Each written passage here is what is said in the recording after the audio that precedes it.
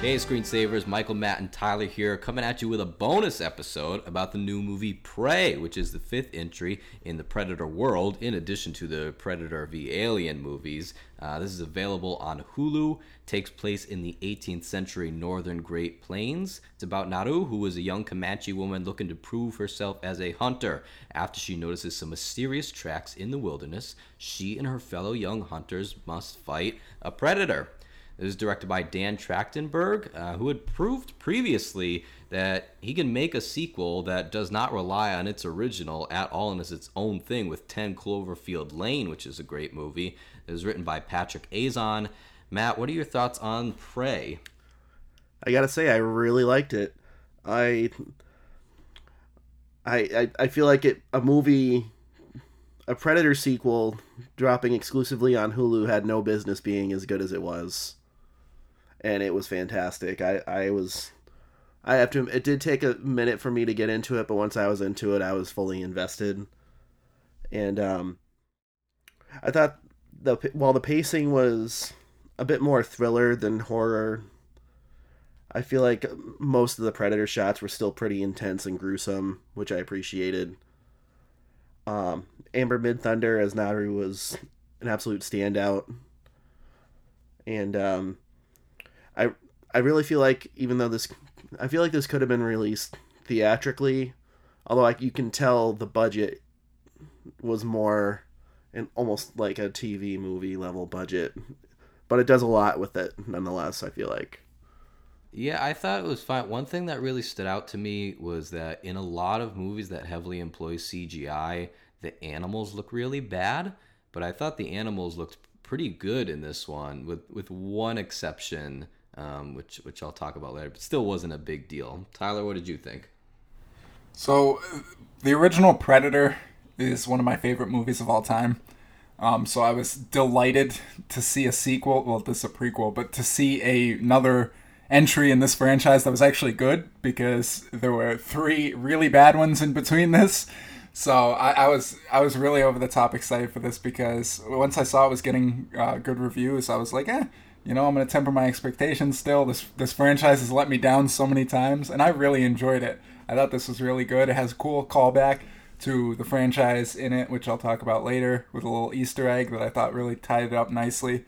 I think the Predator just versus people was really cool. There were some really gruesome, cool effects that I just really loved, and I just adored this movie because it was finally the Predator in a good movie. Yeah, I totally agree. I think this thing is really excellent. It's in the Predator world, but it's completely its own thing. It's so refreshing to see the fifth entry, again, even regardless of the Alien v Predator, the fifth entry in a series feeling like a wholly original thing.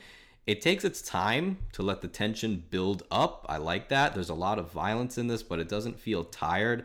And the camera doesn't feel the need to show you every ounce of gore. Sometimes it cuts away, but the violence is still effective, so that when you get those gory moments, it's much more effective. It looked really fantastic. It sounded great. They really used noise to advance the story, which totally makes sense when you're fighting an invisible enemy. First half, I think, is a bit stronger than the second half, so there's, I don't want to say a loss of enthusiasm, but just like a slight dip from sort of the first 45 to the last. I had one issue with the action, which ultimately didn't bother me too much, and I'm not going to get into it right away, and it is an issue that a lot of action movies have, but disregard that. This movie is really exciting. It's a really awesome time. Matt, as you mentioned, Amber Midthunder as Naru, she was very believable as this resourceful fighter. She was also very practiced in medicine. And I like that her character, facing doubt and also facing the fear of this completely unknown creature, just never lost the composure, never backed down, but still remained human throughout the whole thing. And I just want to say, usually we wait a little bit later for a spoiler warning. I'm just going to give it now because we're going to talk about the specific scenes. We're not going to talk about the end right away or anything like that. But if you don't want to know anything about what happens in this movie, this is the warning right now. Spoiler warning. If you have not seen the following movie, please go watch that movie and come back or accept the consequences.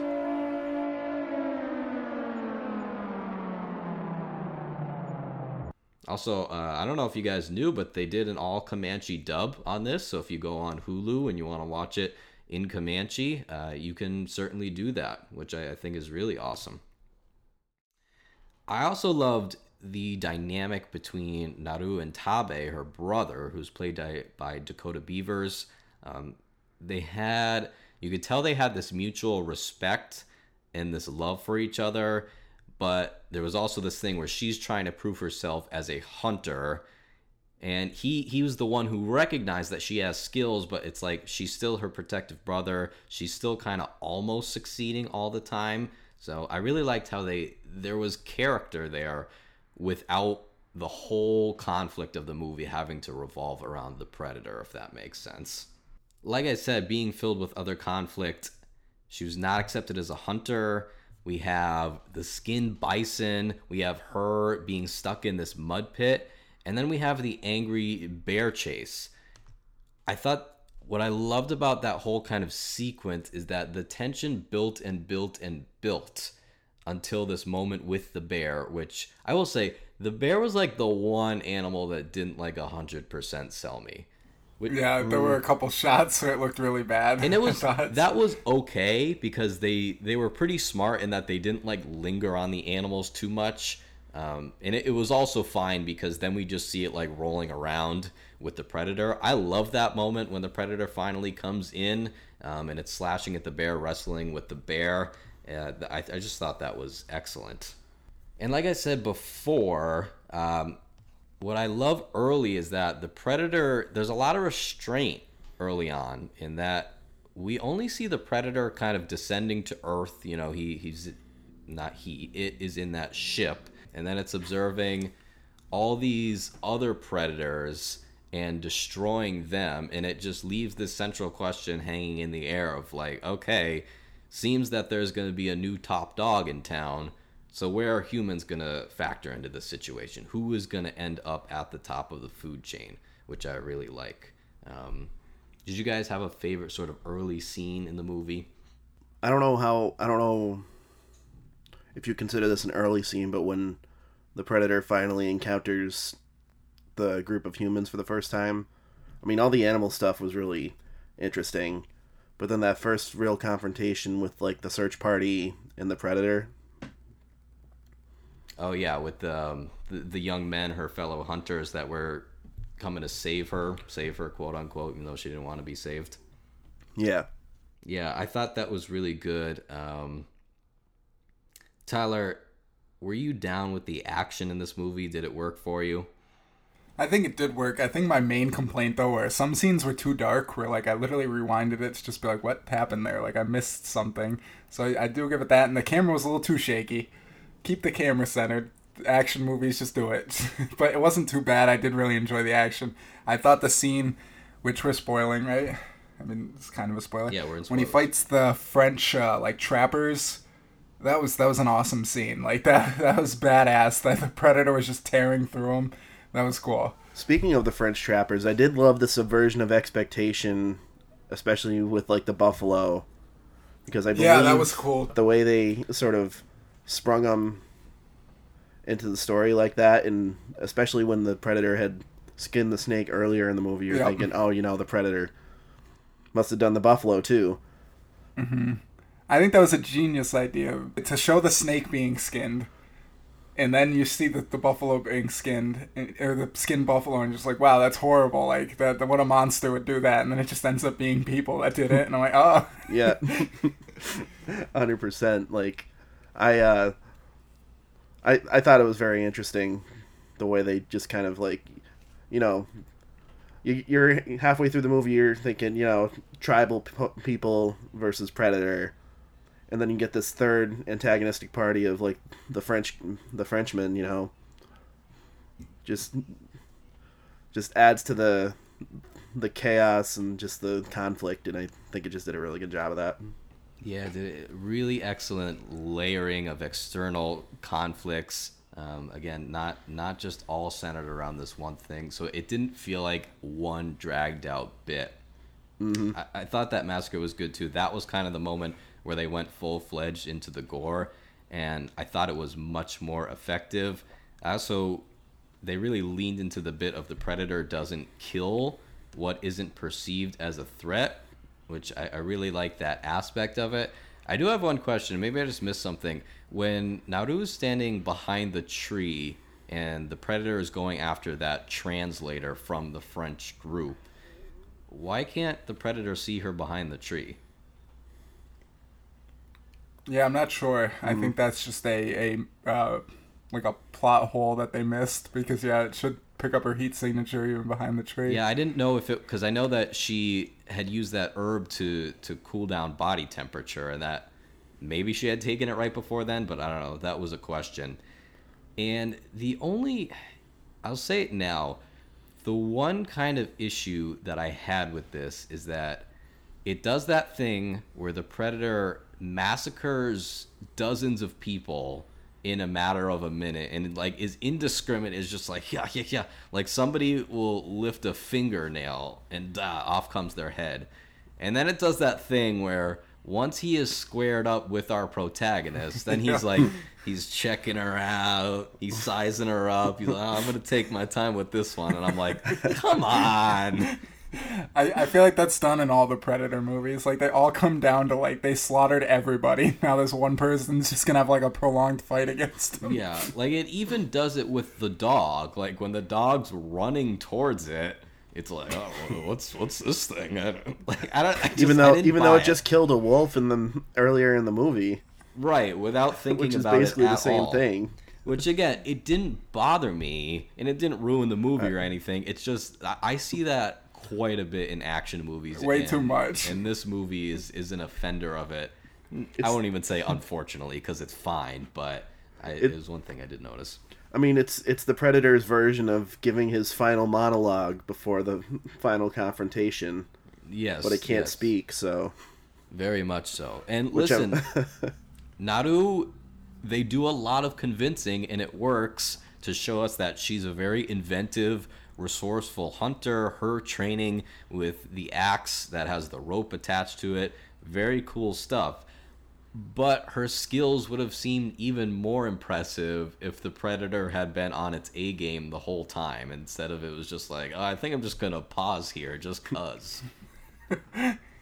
I'm just glad that the dog didn't die. As soon as they introduced the dog, I'm like, oh god, here we go. Yeah. I was happy about that too, especially I'd seen some article headline about the dog, and I'm like, oh god, here we go. But unfortunately, we won't have to mention him, or fortunately, we won't have to mention him at the end of the year for our memoriam for non-human pals. The music, I wanted to mention the music by Sarah Schachner. It was a really beautiful kind of transition between, there would be these beautiful strings that showed the natural world, and that was another thing the movie did a great job of showing the beauty and the cruelty of the natural world. Really kept you on your toes the whole time. The music is these beautiful strings when we're kind of in peaceful, and then this really propulsive percussion that was going on. That really stood out to me. And then we get the ending where Naru lures the Predator with that one kind of like the most evil French guy who is pretty cruel, which, you know, it worked as an act of revenge, and it worked as a way to get the Predator there. Then she uses, you know, the Predator's sniper sight lines. Is there a name for that? Am I missing? I don't think so. Targeting system? It's targeting system. It's sniper sight lights. Did it? I might be misremembering here. But did it have a different helmet in this one than it has in past movies? Very much. I was going to mention that in a little bit. I'll talk about that. Yeah, go talk on it now. Okay, so one thing I did really like about this movie is that it showed I thought it was just going to be like the same Predator we saw in like the 87 film, but it was a more primitive, obviously way more advanced than humans, but it still had the more primitive mask, whereas like the whole metal thing, it was more like a bone almost kind of mask. The shield was a little more primitive than the regular shield the Predators have in like the modern day movies. And also the targeting system, instead of having the shoulder mounted cannon, he had like the arrows, which I thought was cool because as much as I would love to have seen the iconic Predator like weapons, like the, I think it's called the ion cannon. It was cool to just kind of see that they also advanced in the 200, 300 years after, like, that moment as humans did. What do you think they do with the severed head that is, like, oozing green goo? What do you do with that? Pickle it? Yeah, you just kind of cook it. Yeah, No, you set it outside your community. You set it, like, at the edge of your town or your tribal setup as a message to the next predator that comes by, so you don't mess with us like they did in The Walking Dead. I'm gonna spoil this here, so we're in spoilers. That clearly doesn't work because in Predator 2, the Predator at the end gives this is a spoiler for Predator 2, gives Donald Glover's character, not Donald Glover, Danny Glover. Yeah. gives Danny Glover's character Fetus the Donald flintlock. Glover. He gives him the flintlock, Raphael Adolini's flintlock, the same inscription that they showed in the movie, which I was like, when they first showed the flintlock, I'm like, oh, that's got to be the one from Predator 2. And it is, so they clearly must have came back and killed them because they have that as a spoil of their first hunt in the end of the second movie. So those Comanches aren't lasting much longer, apparently. What I liked about that is even if you didn't know that, didn't affect the movie at all. Yeah, no, I just Yeah. think it was a cool Easter egg. Yeah, That's it how was. that's For how fans, Easter eggs that's ought to be cool. done. Yeah, but if it doesn't, this was its own thing, and apparently there are plans for more. I'm kind of mixed on this. Not about more. I mean, I just hope that they learn their own lesson and don't just like keep going back to the same bucket. And now Naru and her people just face like 10 predators or whatever. I'm not saying that wouldn't be good, but I don't know. Maybe go somewhere out. There's plenty of possibilities, time periods, whatever. I was gonna just say, they could make the Predator series like the Assassin's Creed series and just have one from like every decade in history in Do a you different mean the country. game series? No, like just like plot wise. No, but like the Assassin's Creed games. Yeah, the game Okay, series. I'm not the hoping you're film. not Oh saying, god, like, not the the movie. film. Give me a Wild West Predator and I will adore it. You just got a cowboy hat on. Well, I don't think he's a cowboy, but the rest could be like cowboys and aliens, but cowboys and predators. Do you think that if they took that script to Clint Eastwood's desk, that he would say yes? Yeah, he'd probably be the one at the end that like kills the predator. He's like a 90-year-old man. Hey, The nothing last wrong with survivor. that. You guys have any final thoughts on Prey? Go see it. Check it out if you got Hulu. I feel like everybody has to have Hulu. I mean, it's hardly anything that it isn't included with at this point. But if not, it's worth the trial subscription. It was really good. I just wish it would have been in theaters because I would have definitely liked to see that on a big screen. Yeah, that was my big gripe. Nothing to do with the movie, but it's one of the year's best action movies. So I would want to like to see it up on the theater, and I didn't find myself distracted while watching it at home or anything, but you could get a lot more lost in this thing in the theater. But there are various complications that go into these things.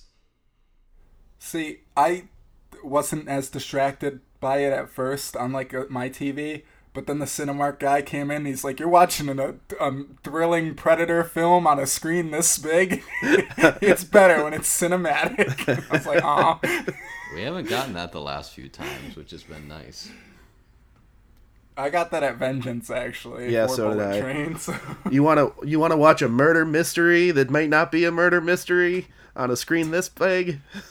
Well, mine was like, "Would you like an assassin adventure?" I'm like, "What does that even mean?" They're trying to sell you on Assassin's Creed, the next movie. Oh god, no, please.